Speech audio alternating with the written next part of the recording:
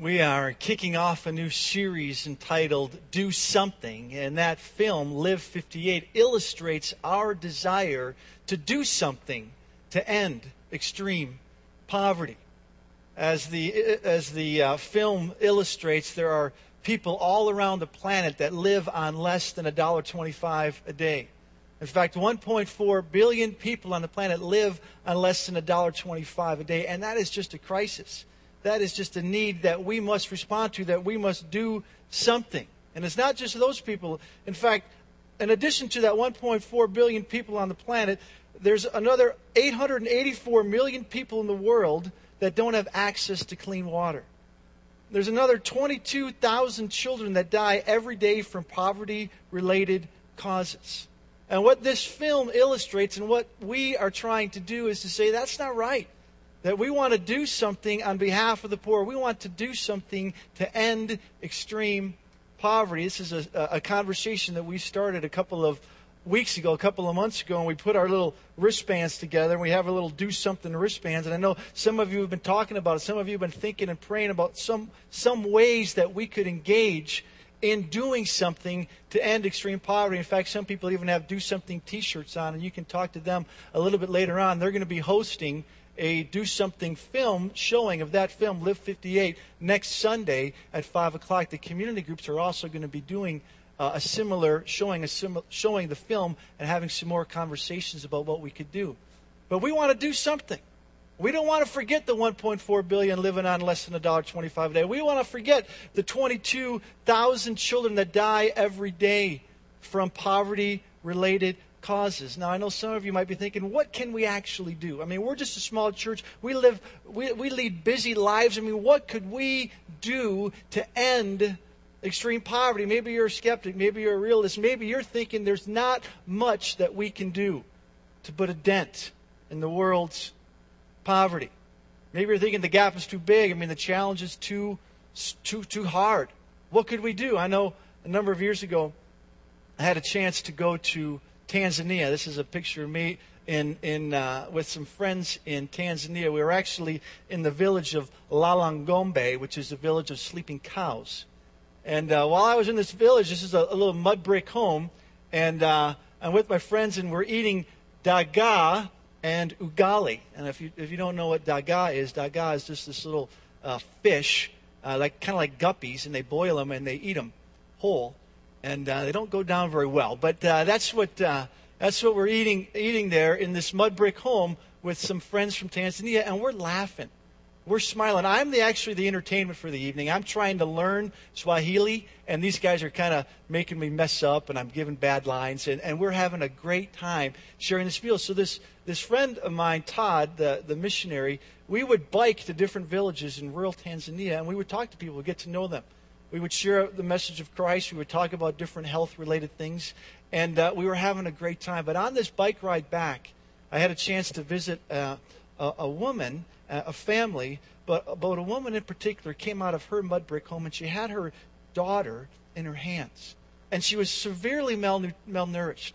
I mean, and she was sick and in need. And the mother came up to me, and she says, "Would you do something for my daughter?" And I said, I don't know what to do. She says, "Would you take my daughter and bring her somewhere where she can get help?"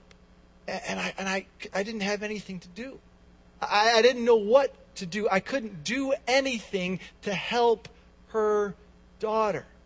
And a couple of days later, I heard that her daughter died. And there was this sense that there's nothing that we can do. There's this sense of hopelessness, that the challenges are too great. The gap is too wide. There's nothing that we can do to end poverty, to help a woman with her daughter dying. And I think that sometimes we as a church, we can feel that way. I mean, what can we do? 1.4 billion people on the planet live on less than $1.25 a day. What can we do to prevent the death of children that die every 3 seconds from preventable diseases? What can we do? And there's oftentimes we feel overwhelmed. We feel overcome by the challenges of poverty. And I'm sure that's how the first followers of Jesus felt. I'm sure when they heard Jesus say, "Hey, I want you to go and learn what it means. I desire mercy, not sacrifice." When Jesus says to his disciples, "Hey, there's 5,000 people needing food, you feed them." I'm sure they felt overwhelmed. I'm sure that they felt they didn't have what it took to make a dent in the needs of the world.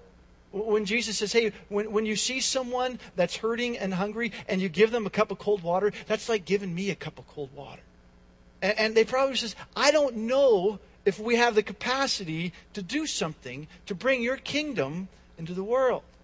Because if you remember, these first followers of Jesus were just a small group of Jewish men and women. They didn't have a lot going for them. I mean, the Romans ruled the day. The Romans were the political empire that ruled the day, and they didn't have a political voice. They didn't have very much financial influence. They were praying for their daily bread. They were making barely enough to get by. They didn't have a lot of influence politically. They didn't have a voice economically. They were just this ragtag, a group of Jewish followers, but they were around Jesus. And although they felt like they didn't have what it took to make a dent or to bring God's kingdom to earth, Jesus says these very significant words, these very profound words in Matthew chapter 5, verse 14. These words that change the course of history. In the face of followers that may have felt overwhelmed by the task at hand, Jesus says these words, "You are the light of the world." Now, I'm sure the small group of Jewish followers probably would have looked at each other and says, "Are you serious, Jesus? Me? Us? I mean, do you know this guy next to me? I mean, he's not a light. I mean, are you aware of the Roman oppression? I mean, we don't have a political voice. We don't have enough going on. I mean, we don't have hardly anything going on economically, politically. I mean, there's not much doing. There's no way that we can make a difference in the world." But Jesus says, you who are gathering together at the Sermon on the Mount, you who are just starting to follow me, you who are putting your faith in me as the Messiah, Jesus says, you are the light of the world. You may not feel like a light. You may not see yourself as a light. You may not think that you're the light of the world, but that's who you are. Through you, the entire world will see who God is and how God is at work in the world. You are a bright spot of the kingdom of God. You illuminate God's presence and power in the world.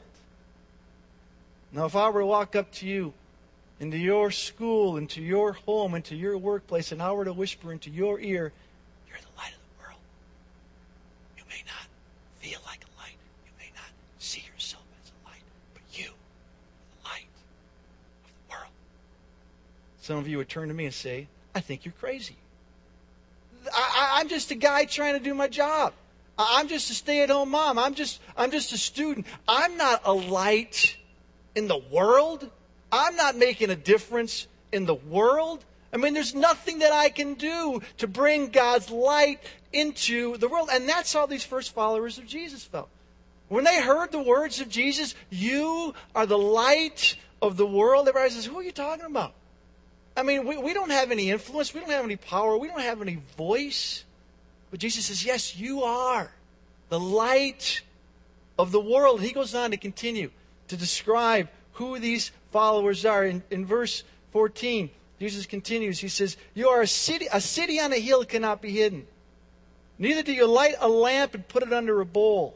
Instead, they put it on its stand, and it gives light to everyone in the house." See, Jesus used two metaphors to describe his followers. And the first one is, you are a city on a hill. Now, a city in the ancient time was built on a hill for obvious reasons, for protection. But there were also, many of them were made out of limestone, so when the sun reflected on this limestone, they were bright. And then at night, when torches were lit around these stones, it was obvious where the city was. So cities were built on a hill, often near water, but on a hill for protection. They were strategically placed on a hill. It wasn't there by accident, but by design. And Jesus says, you are like a city on a hill, strategically placed so that everyone can see the light of the city. He goes on. Jesus says, he also says, you are a lamp.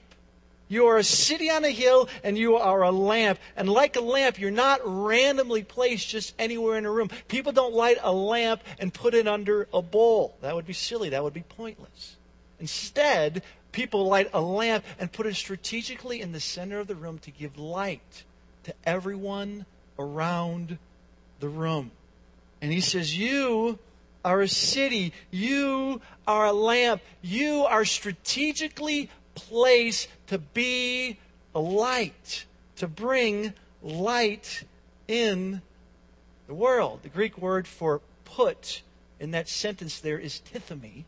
And it means more than just placed. It means strategically put. It's not random. It's not by accident. The force behind this verb is strategic placement. It also refers to the divine placement or assignment of someone or something in a particular place, meaning we, like cities, we, like lamps, are strategically placed by God in our homes, in our workplaces, and our schools to be a light, to be the light of the world. That's what Jesus is saying in verse 16.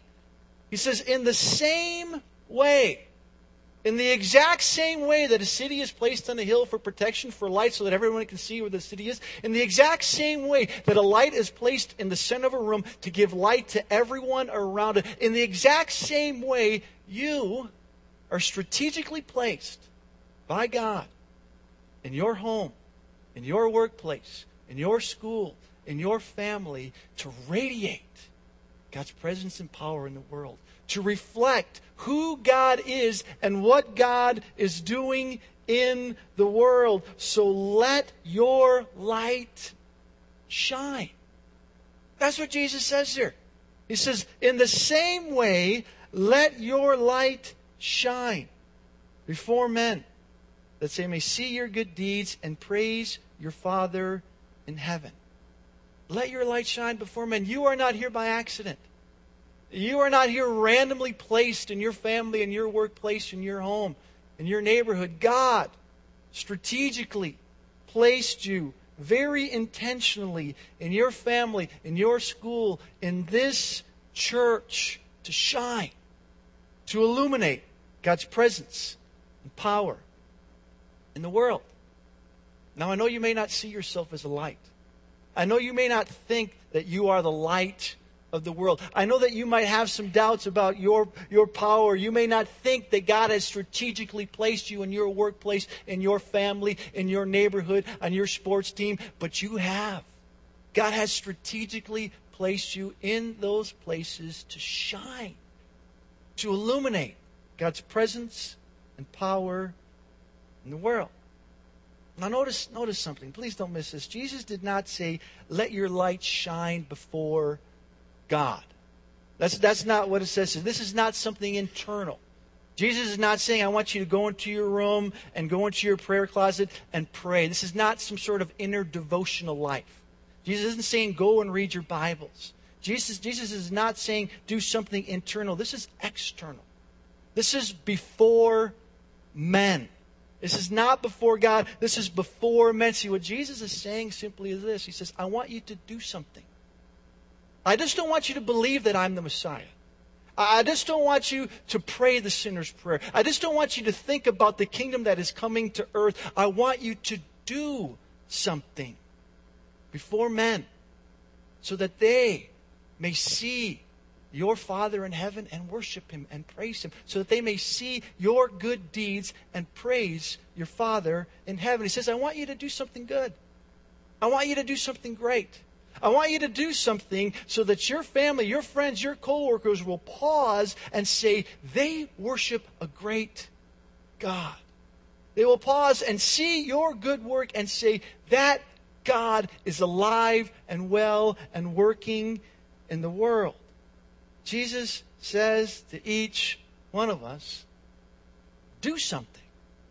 Don't just believe something. Don't just pray something. Do something. The Greek word for deeds is ergon. And ergon is where we get the word energy. And it means just that. It means work. It means labor. It means get your hands dirty. It means put some energy into it. Jesus is not suggesting that our faith is based on works. Jesus is simply saying that your faith in me results in good works. Your faith in me as the Messiah results in a light in the presence and power of God being displayed in your life. It results in good ergon and good works. Because you are the light of the world. You are a city on a hill. You are a lamp on a stand. God has strategically placed you in your home, in your workplace, in your school, in this church to radiate, to illuminate God's presence and power in the world. He's created you to do something.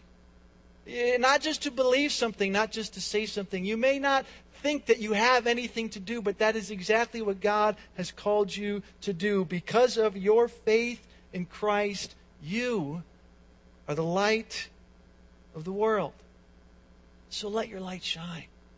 So let your light shine. Isn't that what you want to do? Isn't that what God created you to do? To have good ergon? To have good works? I mean, isn't that what you want to be? A light? So that others can see the greatness of our God? I mean, no one comes to a worship service on a Sunday morning and says, you know what, I just want to live in the darkness. Right? Nobody does that. Nobody says, you know what, I just want to just think about darkness. I just want to walk in the darkness. No, all of us want to participate. All of us want to be people of the light and have the light of Christ shining through us. We want to be children of the light. We want to let our light shine before men so that God would see our good works, so that others would see our good works and glorify our God in heaven. But oftentimes we think there's nothing that we can do. The gap is too great. The challenge is too hard. To be 1.4 billion people on the planet living on less than $1.25. What in the world could we do to end extreme poverty? I mean, it's just too big. It's just too great. I mean, I'm too busy. I'm too insecure. There's nothing that we can do. We often confuse the inner life of devotion with the good works that God's created us to do. We think that Christianity is simply about praying our prayers, doing our worship services, but not participating in the good work that God's created for us to do. That's what happened to the believers back in Isaiah's time. The believers back in Isaiah's times, they were confused. They weren't following the ways of God. They thought following God was simply attending a worship service, praying some prayers, even doing some fasting, but not radiating the presence and power of God. They were overly concerned with their inner devotions, and they missed God's good work in the world. Check this out in Isaiah 58, verses 1 and 3. We read this. Shout it aloud and do not hold back. Raise your voice like a trumpet. Declare to my people their rebellion and to the descendants of Jacob their sins. This is pretty big. I mean, these guys must have done something that really irritated God. It says, shout it aloud. We're talking about rebellion and sin. These are strong words of God. And God says this. He says, day after day, they seek me out. They seem eager to know my ways as if they were a nation that does what is right and has not forsaken the commands of God. Day after day, they pray to me. Day after day, they come to worship services. Day after day, they participate in seeking after God. They gather together for worship, but they ask me for just decisions. And they seem eager for God to come near them. They're praying for wisdom. They're asking God for just decisions in their lives. They're praying for God's will to be done in their lives. They're praying for wisdom. Verse 3, it says, why have we fasted, they say, and you have not seen it? Why have we humbled ourselves and you have not heard us? This is a group of people that are fasting, they are praying, they are attending worship services, and yet they're overly concerned with the inner life, the inner devotions, that they're missing the work of God in the world. And God says, shout it aloud. You're rebellious. You're missing. You're overly concerned with your private spirituality, and you're missing the good work that God wants to do in and through you. So God responds. Verses 6 and 7, he says this, is this not the kind of fasting I have chosen? Is this not the kind of life I've called you to live? Is this not the kind of following me that I'm after? This is what he said, is to loose the chains of injustice, to untie the cords of the yoke, to set the oppressed free, to break every yoke. See, God starts off a little bit vague, a little bit general. He says, I want you to do some unchain injustice. I want you to untie the yoke. And then he says this, verse 7. Is it not to share your food with the hungry, to provide the poor wanderer with shelter, that when you see the naked, to clothe them, and not to turn away from your own flesh and blood, to care for the hurting and the hungry, to clothe the naked, to feed the hungry, to care for those that are in need. And then God says this in verse 8. I just love this part. He says this. Then your, what's that word there? That next word? Then your light. Then your light will break forth like the dawn. And the healing that you need in your life will quickly appear. And then your righteousness will go before you, and the glory of the Lord will be your rear guard. And then when you call upon God, the Lord will answer. And when you cry for help, He will say, here am I. If you do away with the yoke of oppression, with the pointing finger and malicious talk, if you spend yourself on behalf of the hungry and satisfy the needs of the oppressed, then your light will shine in the darkness. Then your night will become like the noonday, when we do something on behalf of the poor. When we go, when we spend ourselves on behalf of the hurting and the hungry, when we clothe the naked and feed the hungry, when we satisfy the needs of the poor, then, and only then, will our light shine.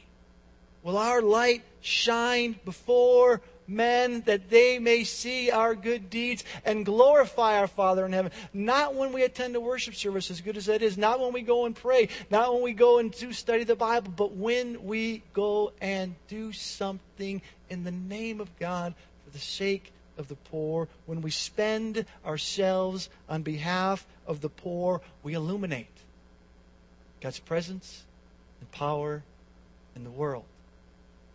You are the light of the world. You are the city on a hill. You are a lamp on a stand. And I know you may not feel like a light. I know you may not see yourself as a light. But according to Jesus, is your faith in the Messiah leads you into a relationship with Him. You radiate God's presence and power in the world. God has strategically placed you in your family, in your workplace, in your home, in this church, in this nation.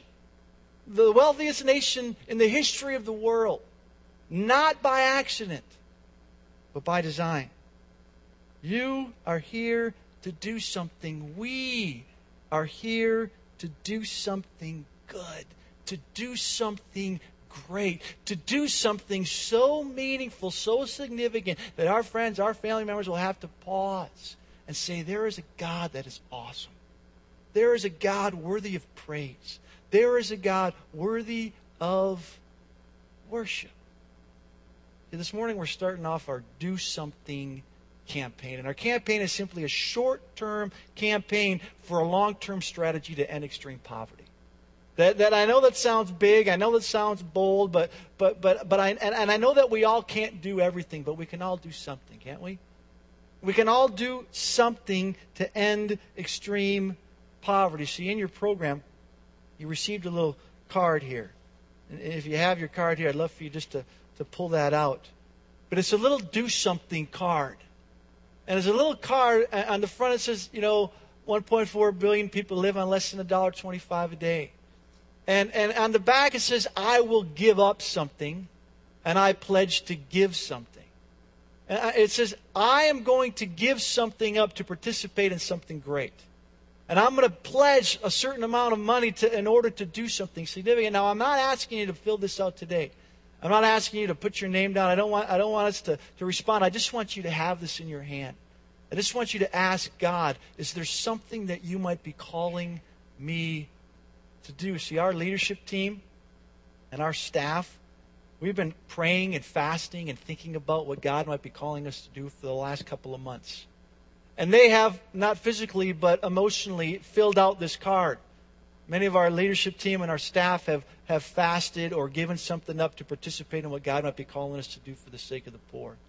And I just want to show you a quick clip of one of our church family members as they, as a family, have decided to do something as a way for us to think about what might God be calling us to do.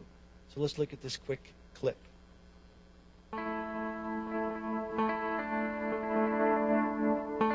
We decided after hearing about the Do Something campaign that we wanted to do something that our whole family could participate in.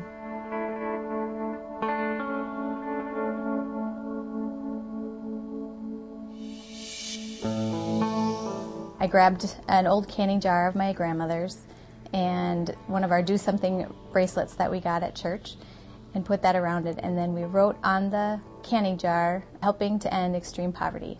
And I showed it to my family and I said, if you guys are all in on this and want to take part in it, sign your name on the jar.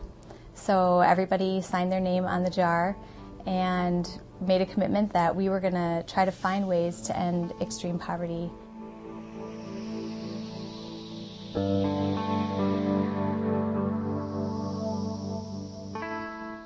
In sacrificing a meal, we are able to take the money that we would have spent on that and use that to add into our jar to help with the Do Something campaign and help end extreme poverty.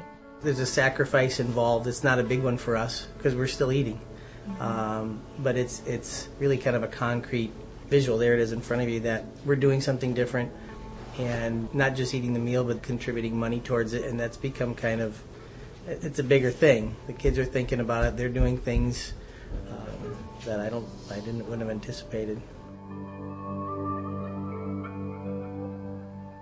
To help end extreme poverty, I had an item that I sold it on eBay, and all the money I got for it, I'm going to put in a jar. I recently bought my own docking station for my iPod, and I had a bunch of extra money, and I put that extra money in the jar. I've been having some stuff in my room. I look in it sometimes, my room sometimes, and, well, sometimes I find stuff that I can sell. The blessing that we've seen for our kids was something I didn't anticipate. Their excitement, their participation, and then they're just looking at opportunities, different choices that we make. The question comes up, well, do we really need that? Can we go without it so that we can put more money in the jar?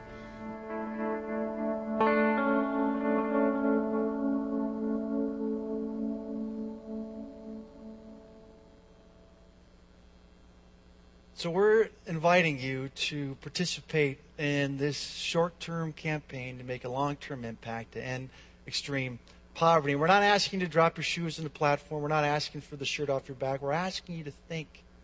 We're asking you to pray.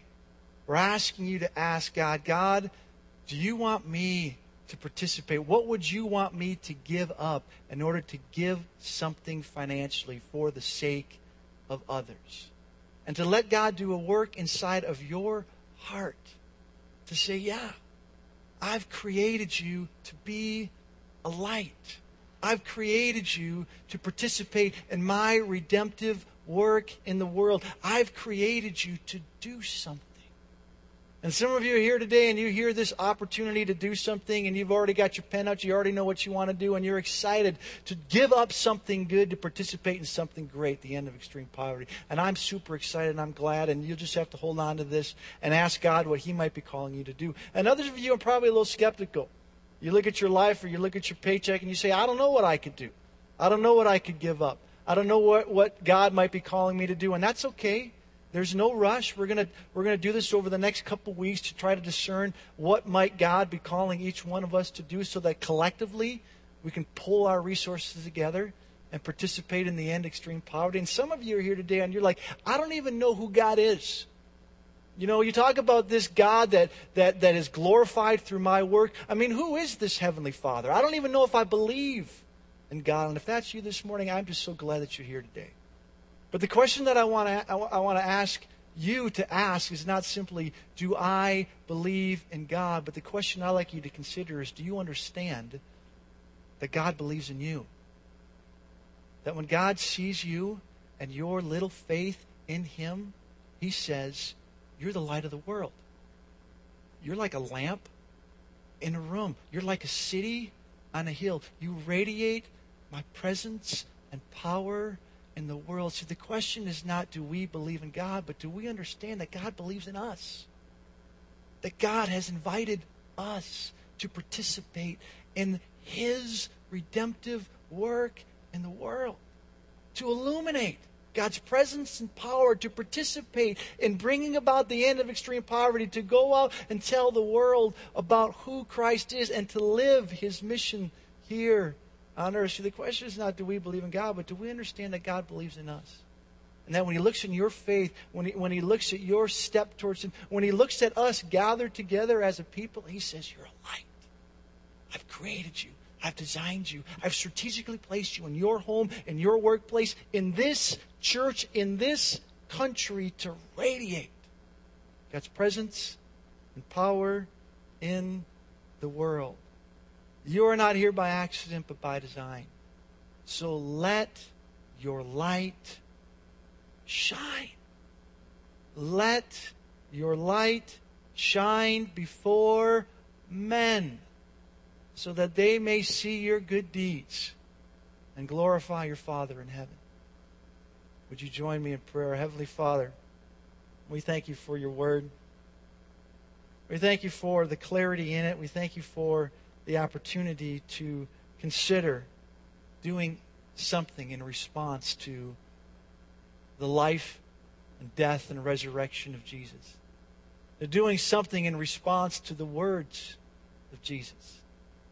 That we are a light strategically placed in this city to shine, to radiate Your will and Your power and Your presence in the world. Move in us, I pray, Holy Spirit. Shape us to reflect Your kingdom, I ask in Jesus' name. Amen. And now may the Lord bless you and keep you. May His face shine upon you, and may you let your light shine before men, that they may see your good deeds and glorify your Father in heaven. In Jesus' name, amen.